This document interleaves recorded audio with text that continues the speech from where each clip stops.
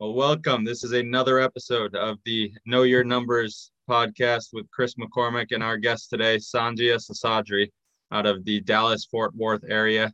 Sanjia is a commercial real estate investor, syndicator, doing all things real estate, and has quite an interesting path to that lifestyle. So I can't wait to get into it. And again, Sanjia, thank you for being here. I'm extremely grateful for your time, and I'm excited to dive into your story.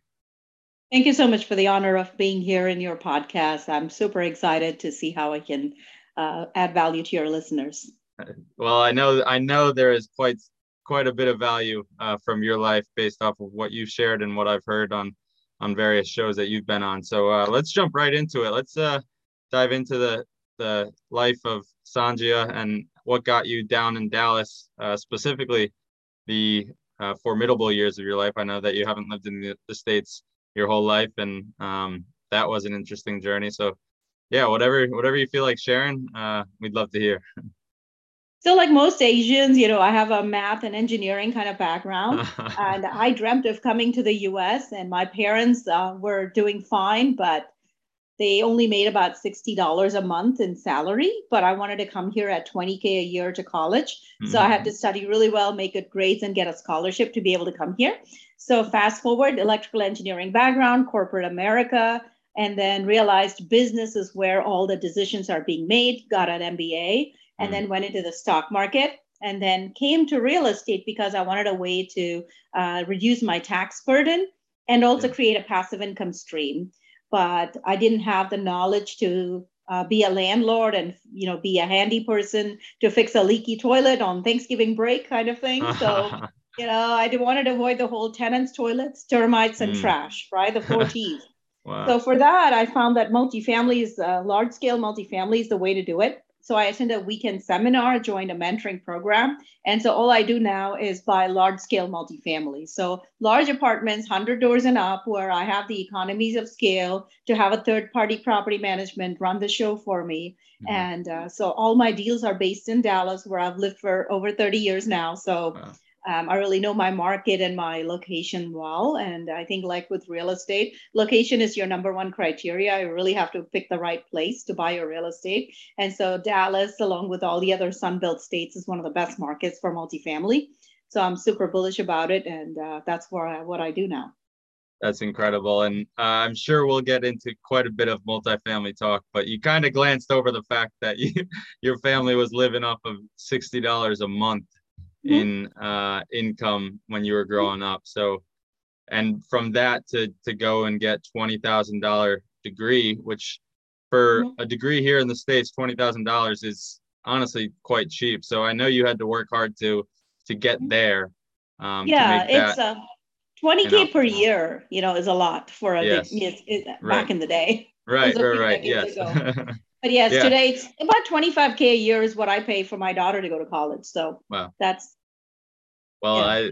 I'm sure she's worked hard to make that possible, and you guys made the right decisions along the way. So I'd love to hear about like what kind of mindset you had to have um, to get yourself from the $60 a month that what you reached out to me on was the $8 a week for groceries, like going from that to the American dream per se, Mhm. and being able to achieve everything that you have.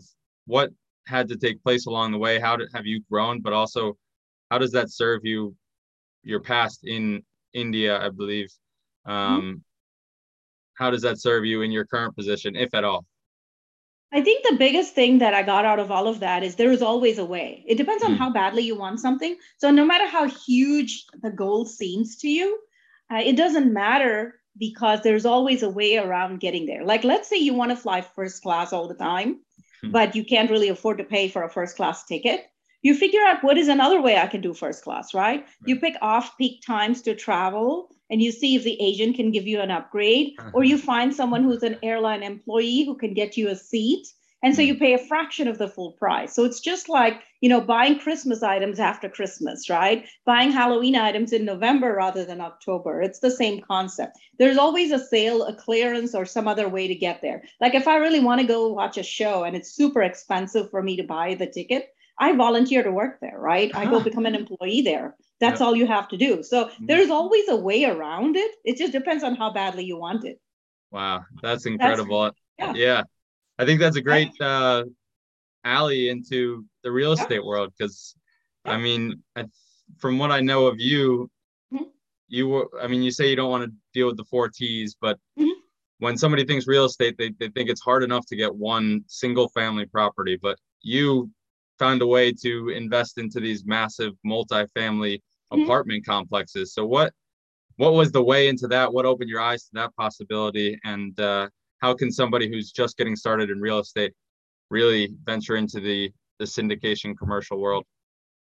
I recommend skipping the whole single family world unless you're really trained and really good at it, or you grew up with a dad who's a handy person kind of background, fix and flips and all that, because you are trading your time for money when you do those kind of jobs. It's just like a corporate job, except with this, you're your own boss, but you're still trading your time for money. Versus if you go large enough, then you have the economies of scale to afford employees, which is through your property management company. And then you become an asset manager instead of a day-to-day property manager. So you're not looking at leasing agreements. You're not worrying about maintenance issues and all of that. Instead, you're at a high level. You look at KPIs, what are the metrics I need to watch? My revenue, my, expenses, my net operating income. These are our budget targets. Are you meeting that? Are you exceeding that? Right? So you become an asset manager. So I think the biggest barrier for most people is the mindset. So to think that I can own a single family home down the street as a rental property versus I can own that 200 door apartment down the street from me. Why can't I own that? What does it take to own that, right? Yeah. So instead of saying, can I do it? It's two concepts. One is who, not how, right? That's a famous book. So who can help me get there? And then how can I get there, right? What does it take? What are those people doing that's so special? So it's a lot of ordinary people like me going and buying these large apartments in the area, which means that most of it is a loan. So 80% of the purchase price of my property is a loan, just like when you buy your house, except it's Fannie or Freddie or a bridge agency that's loaning me 80% of the purchase price. So I only have to come up with the remaining 20%. Right? Which makes the whole cost a lot smaller. So let's say I bought a $20 million apartment. I only have to come up with maybe the $6 or $7 million, not all the $20 million apartment, the cost that is needed for it, right? So, okay, now $6 million, that's still a lot of money. So what is $6 million? Let's break that down. That's $100,000 per investor times 60 investors, right? To get to 6 million. So then you again break that down to, I need 60 people who can each give me 100K. Well, when you start out, probably there's nobody who's going to give you 100K, right? So then you realize, okay, my friends and neighbors and people down the street are not really my 100K kind of crowd. So where do I find the 100K crowd, right? Who do I know? Who knows the 100K crowd? So the first deal, when you want to get it, which is such a large deal, you sort of piggyback off of the resume of partners who are already doing it. So copy the people who are doing what you want to be doing.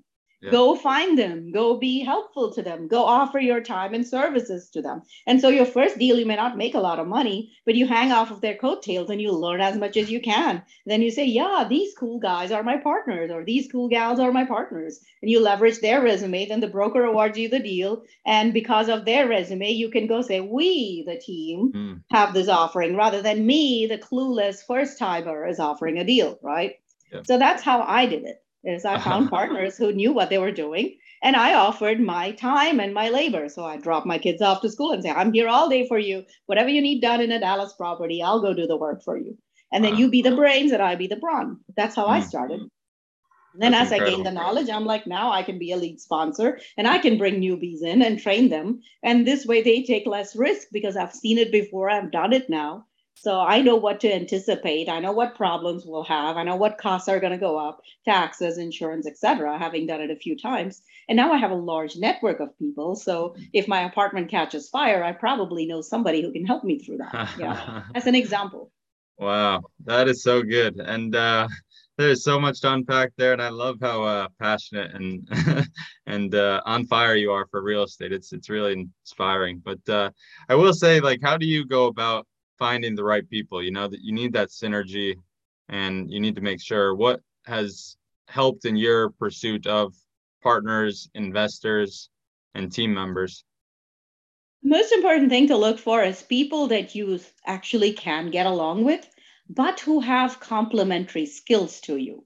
So if something is your strength, like we can tell, I like talking to people, I like putting in my work and time, but what I lacked was experience. I had never done it before. So I really needed somebody who's had a track record of being successful in doing this. And then figure out, what do I have to offer to them? Why the heck would somebody with all this experience partner with me, right? So it's just like when you go for a job interview, why me? If I don't have the experience, why would they hire me, right? So then you figure out what you have to offer. So if you've already been in the corporate world and you have a large network of people who are high net worth, well, then you could say, I could maybe bring some money into the deal, but I don't have experience and I learned from you. So figure out your strengths, figure out your weakness, find partners who can fulfill that weakness and who love to do what is your weakness that you don't want to do, right?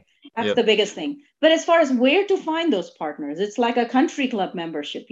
I joined a mentoring program and that's what it gave me access to. Once you sign up, you have this country club. It's up to you to go and build that network and keep going to the events and figuring out who you like, who you can work with, and who you want to do business with. And you have several conversations. So in terms of doing business like a large multifamily deal, I would suggest trying to underwrite deals and figuring out who underwrites with the same kind of conservative or aggressive underwriting as you, who has a gap. Like I found partners out of state.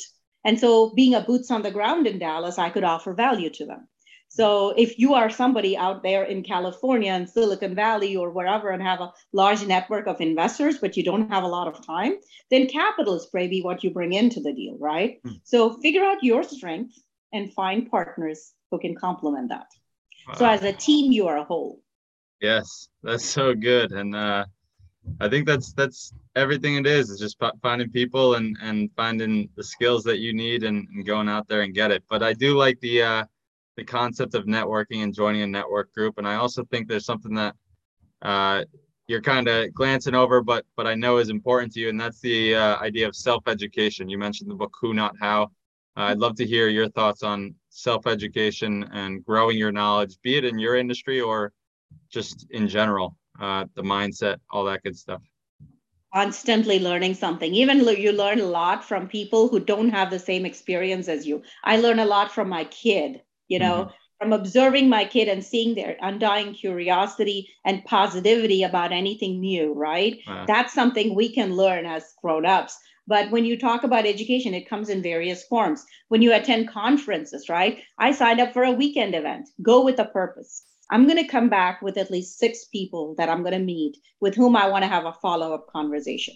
2 of them are going to be potential future investors. 2 of them could be future partners. Maybe 1 or 2 could be just vendors in the industry, but I want to have a deeper connection. Don't go in there saying, I'm going to come back with 50 business cards. Instead, I'm going to have 6 people with whom I'm going to make a strong connection. Wow. That's going to get me, because all it really takes from an event is if you get that one connection that could change your life, that's pretty much pays for that conference. Yeah. So don't be busy collecting stacks and stacks of business cards of everybody else who's like you, who's just saying, oh, who wants to invest? Who wants to invest? Instead, say, look, I'm going to form a deep connection with this one construction guy who's going to help me with my construction project or my next deal. Or I'm going to really talk to this lawyer and connect well, because you know what? I'm going to bring that lawyer in to talk to my investors about the struggles with a PPM, like a private placement memorandum, and explain that to them, right? So I go in a very strategic way now. And that helps a lot in terms of the continuous education part of it, because one person could have so much knowledge, you could talk to them for days and still learn plenty from them. Of course, podcasts and books are great. And so constantly reading books and making that part, like improving my health is a big part of my goals. It's been for the last 6 months. So whenever I go for a walk, I have an Audible or a podcast I listen to. And I have structured it again to where this month, I'm going to know everything I need to know on this one topic. And I'm going to become a master at it. So not just randomly, I'm just going to listen to every episode of one particular person. Instead, it's going to be, I need to know everything I need to know about, I don't know, IRAs or, 401ks, insurance, taxes, financing, whatever your topic is, and deep dive into it. So I go with a very specific goal in mind when I do my studying. Yeah, that's incredible. And I got to ask, have you always been this strategic or crystal clear on the vision and what it is, or has it come over time? Because it's amazing. I think like at the beginning when I got into this real estate, I realized very quickly that there's too many different things to learn. Mm, And apartment investing is a team sport. It's not like a single family rental where somehow I cough up the money and I put the down payment and get a bank loan and buy a single family property, right? And then I try to fix it up myself or find a friend who can do that. mm, Multifamily is truly a team sport. So if you're going to always wait to take action till you know everything, that could be endless. right. It's never going to be a time when I'm going to say I know everything. I mean, people who write books are not going to know everything, right? Yeah. So you realize very quickly it's all about who I know, not what I know. Hmm. So I just need to make sure I'm always plugged into a network that can help me find the answers through Yeah. all of my struggles. Wow. And then you realize I'm not going to wait to learn everything. I'm going to learn one thing, become an expert at it, offer that to somebody else will be an expert at something else that they're really good at. So together as a team, we fill all the gaps. Yes. That's awesome. And you brought up the fact that authors don't know everything. They know more than most of us. And I Right. do, sorry, go ahead. Yeah, please. Yeah, Yeah. exactly. I did see in your LinkedIn profile that you are an author. Is that right? I have contributed to books. Okay. Yes, I All have right. written different chapters in books. One was about negotiating, one was about asset management tricks, one was about KPIs, and so on. So Wow. That's cool. And so how has that served you, both as a real estate professional and just as a person? The it's really helped me think about it. So if you know something well enough to teach and write about it, that's another level of, being really good at whatever that Mhm. subject is. It also makes you connect well to the main author who's writing the book because you're contributing. It helps you network with more people and it helps to just get your name out in the industry as well as far as connections go. So that now, let's say I want to do a $50 million deal. I've never done a deal that large before, Yeah. but I know people who can easily raise the capital for it, right? Yeah. So that's through connections that you make. So each one gives you, in some way you contribute to somebody else and you never know when it'll pay back to you. Maybe it's 3 years down the line that it'll pay back, but constantly keep giving in some way to people and somewhere along the way it'll pay back. Wow. I love that. That brings into mind a Bible verse that I frequent often, and that's the reaping what you sow, and if you sow Mm. bountifully, you'll reap bountifully. So that hits, and it's awesome to hear that that served you well. I I mean, I have plenty other Mm-hmm. uh, questions, and it could go on forever. You're an extremely intelligent and wise individual. I'm curious as to what brought you into real estate. We talked a little bit about it, but I know you had a corporate job for a while, and I heard on Whitney's podcast it was Mm-hmm. something to do with the tax advantages. So I'd love to hear Yes. what exactly struck your interest and how the tax advantages have served you and will continue to serve you as you progress. So, real estate is one of the best ways, I think, to just build wealth in general, but specifically taxes, and especially with the Trump tax law that came into fruition a few years ago, you get to take all your depreciation that is normally allocated maybe over a 10-year period. You could take all of that into year one. Hmm. So, $100,000 investment in a deal could give you 100,000 or more in passive K1 losses. Hmm. So that's just, it's a paper loss. It's not like your investment has lost that much in value. So when you're a qualified real estate professional, this is a huge benefit. So definitely look it up on the tax code for the IRS. What does it take to be a qualified real estate professional and how that can give you tax advantages? Speak to your accountant if your scenario is valid to take advantage of that. And in my case, it was if I spent enough time, like over 750 hours in a year, as a full-time real estate qualified professional because I didn't have a W-2 job. So Hmm. that gave me a huge tax advantage, which itself paid for itself. Even if I didn't actually make a lot of money, it helped me defer my taxes on a Right. lot of real estate, investments. That was my biggest reason for coming into real estate and then sort of figuring out, is this something I like to do? Would I enjoy doing this full time? And it turned out to be yes, because I could always outsource or find partners to do the things that I don't want to do, and then just focus on the things that are my strengths and things I enjoy doing. Right. So And Yeah, I then highly recommend that. And then one other thing I want to point out is community initiatives is a big one for me because I came here, as a student and lived in a very simple apartment, et cetera, sharing and roommates and all that.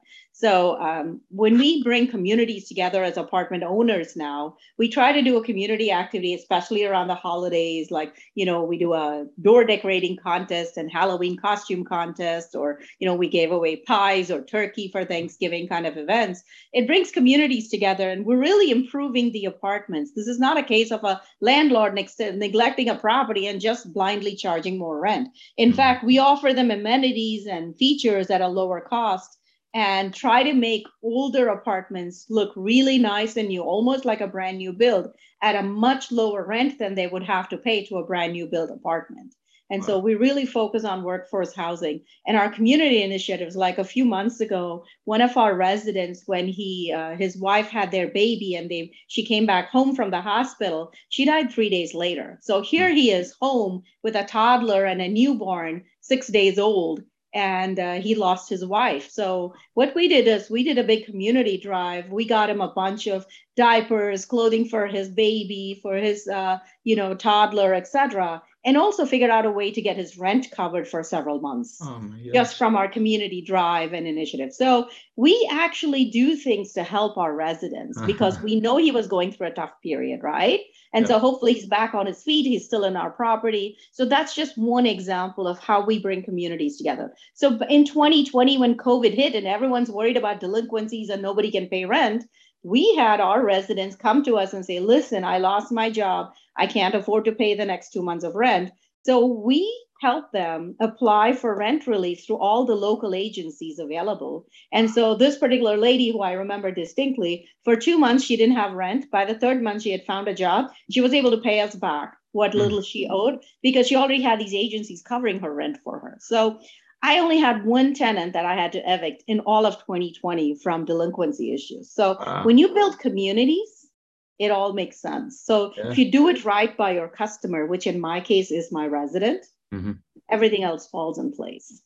That is so good. And if there's nothing else, which there so is, that comes out of this podcast, it's that right there. Because we talk so much about relationships, and oftentimes that's seen as relationships like right here with other business partners, but the relationship with your tenant, and to be intentional about that, is just that in itself clearly pays for itself. So yeah, it sure does. They never leave. I mean, I have tenants who've been in the same property for 7-8 years, and they're like, yeah, I don't really want you to do a lot of modifications. I'm happy with this. And I'm like, well, I still got to bump your rent by $50. They're like, it's okay. I'm fine with it. Get me a new fridge and I'm happy. Wow. We have people staying for a long time at our properties. That's so good. And where has that come from? Is that something you learned, or is that something that's just kind of instinctual? Because for me, it seems like that's instinctual. You're just yeah. It's very instinctive, right? It's just you take care of people, and they take care of you, and you serve your customers, right? That's a basic customer service thing. And your resident is your customer. If you don't take care of them, then you don't have residents, right? If you don't have customers, it's like a doctor. A doctor has to have a good bedside manner. Otherwise, why would I go to them? They're all trained to be good professionals. You think they're all doing a good job, but their bedside manner is terrible and they're rude and they don't take care of it. And I'm always waiting in the office. I'm not going to go back. It's just like that. Tenants have a choice. They can pick whatever apartment they want. So you serve them well, they'll stay with you. If not, they have a lot of choices. That's so good. I think there's a couple listeners wishing that you were their landlord right now. Oh, man. Yeah. Well, Sanjia, I really appreciate your time. And I do have a couple last minute questions, but I want to be cognizant of that. Sure. We've talked a little bit about the mindset. I want to dive into the mindset behind money, because this is a finance oriented show. And I think money mindset is something people don't always think about, but it controls so many people. So I'm curious as to what your view on money is, if you're comfortable sharing it, and how that's changed as a result of you investing, you coming to the States, you just doing what it is you're doing. Money is a great tool, and you always will need money. And so I feel like I need to have a certain amount of money available to me to not worry.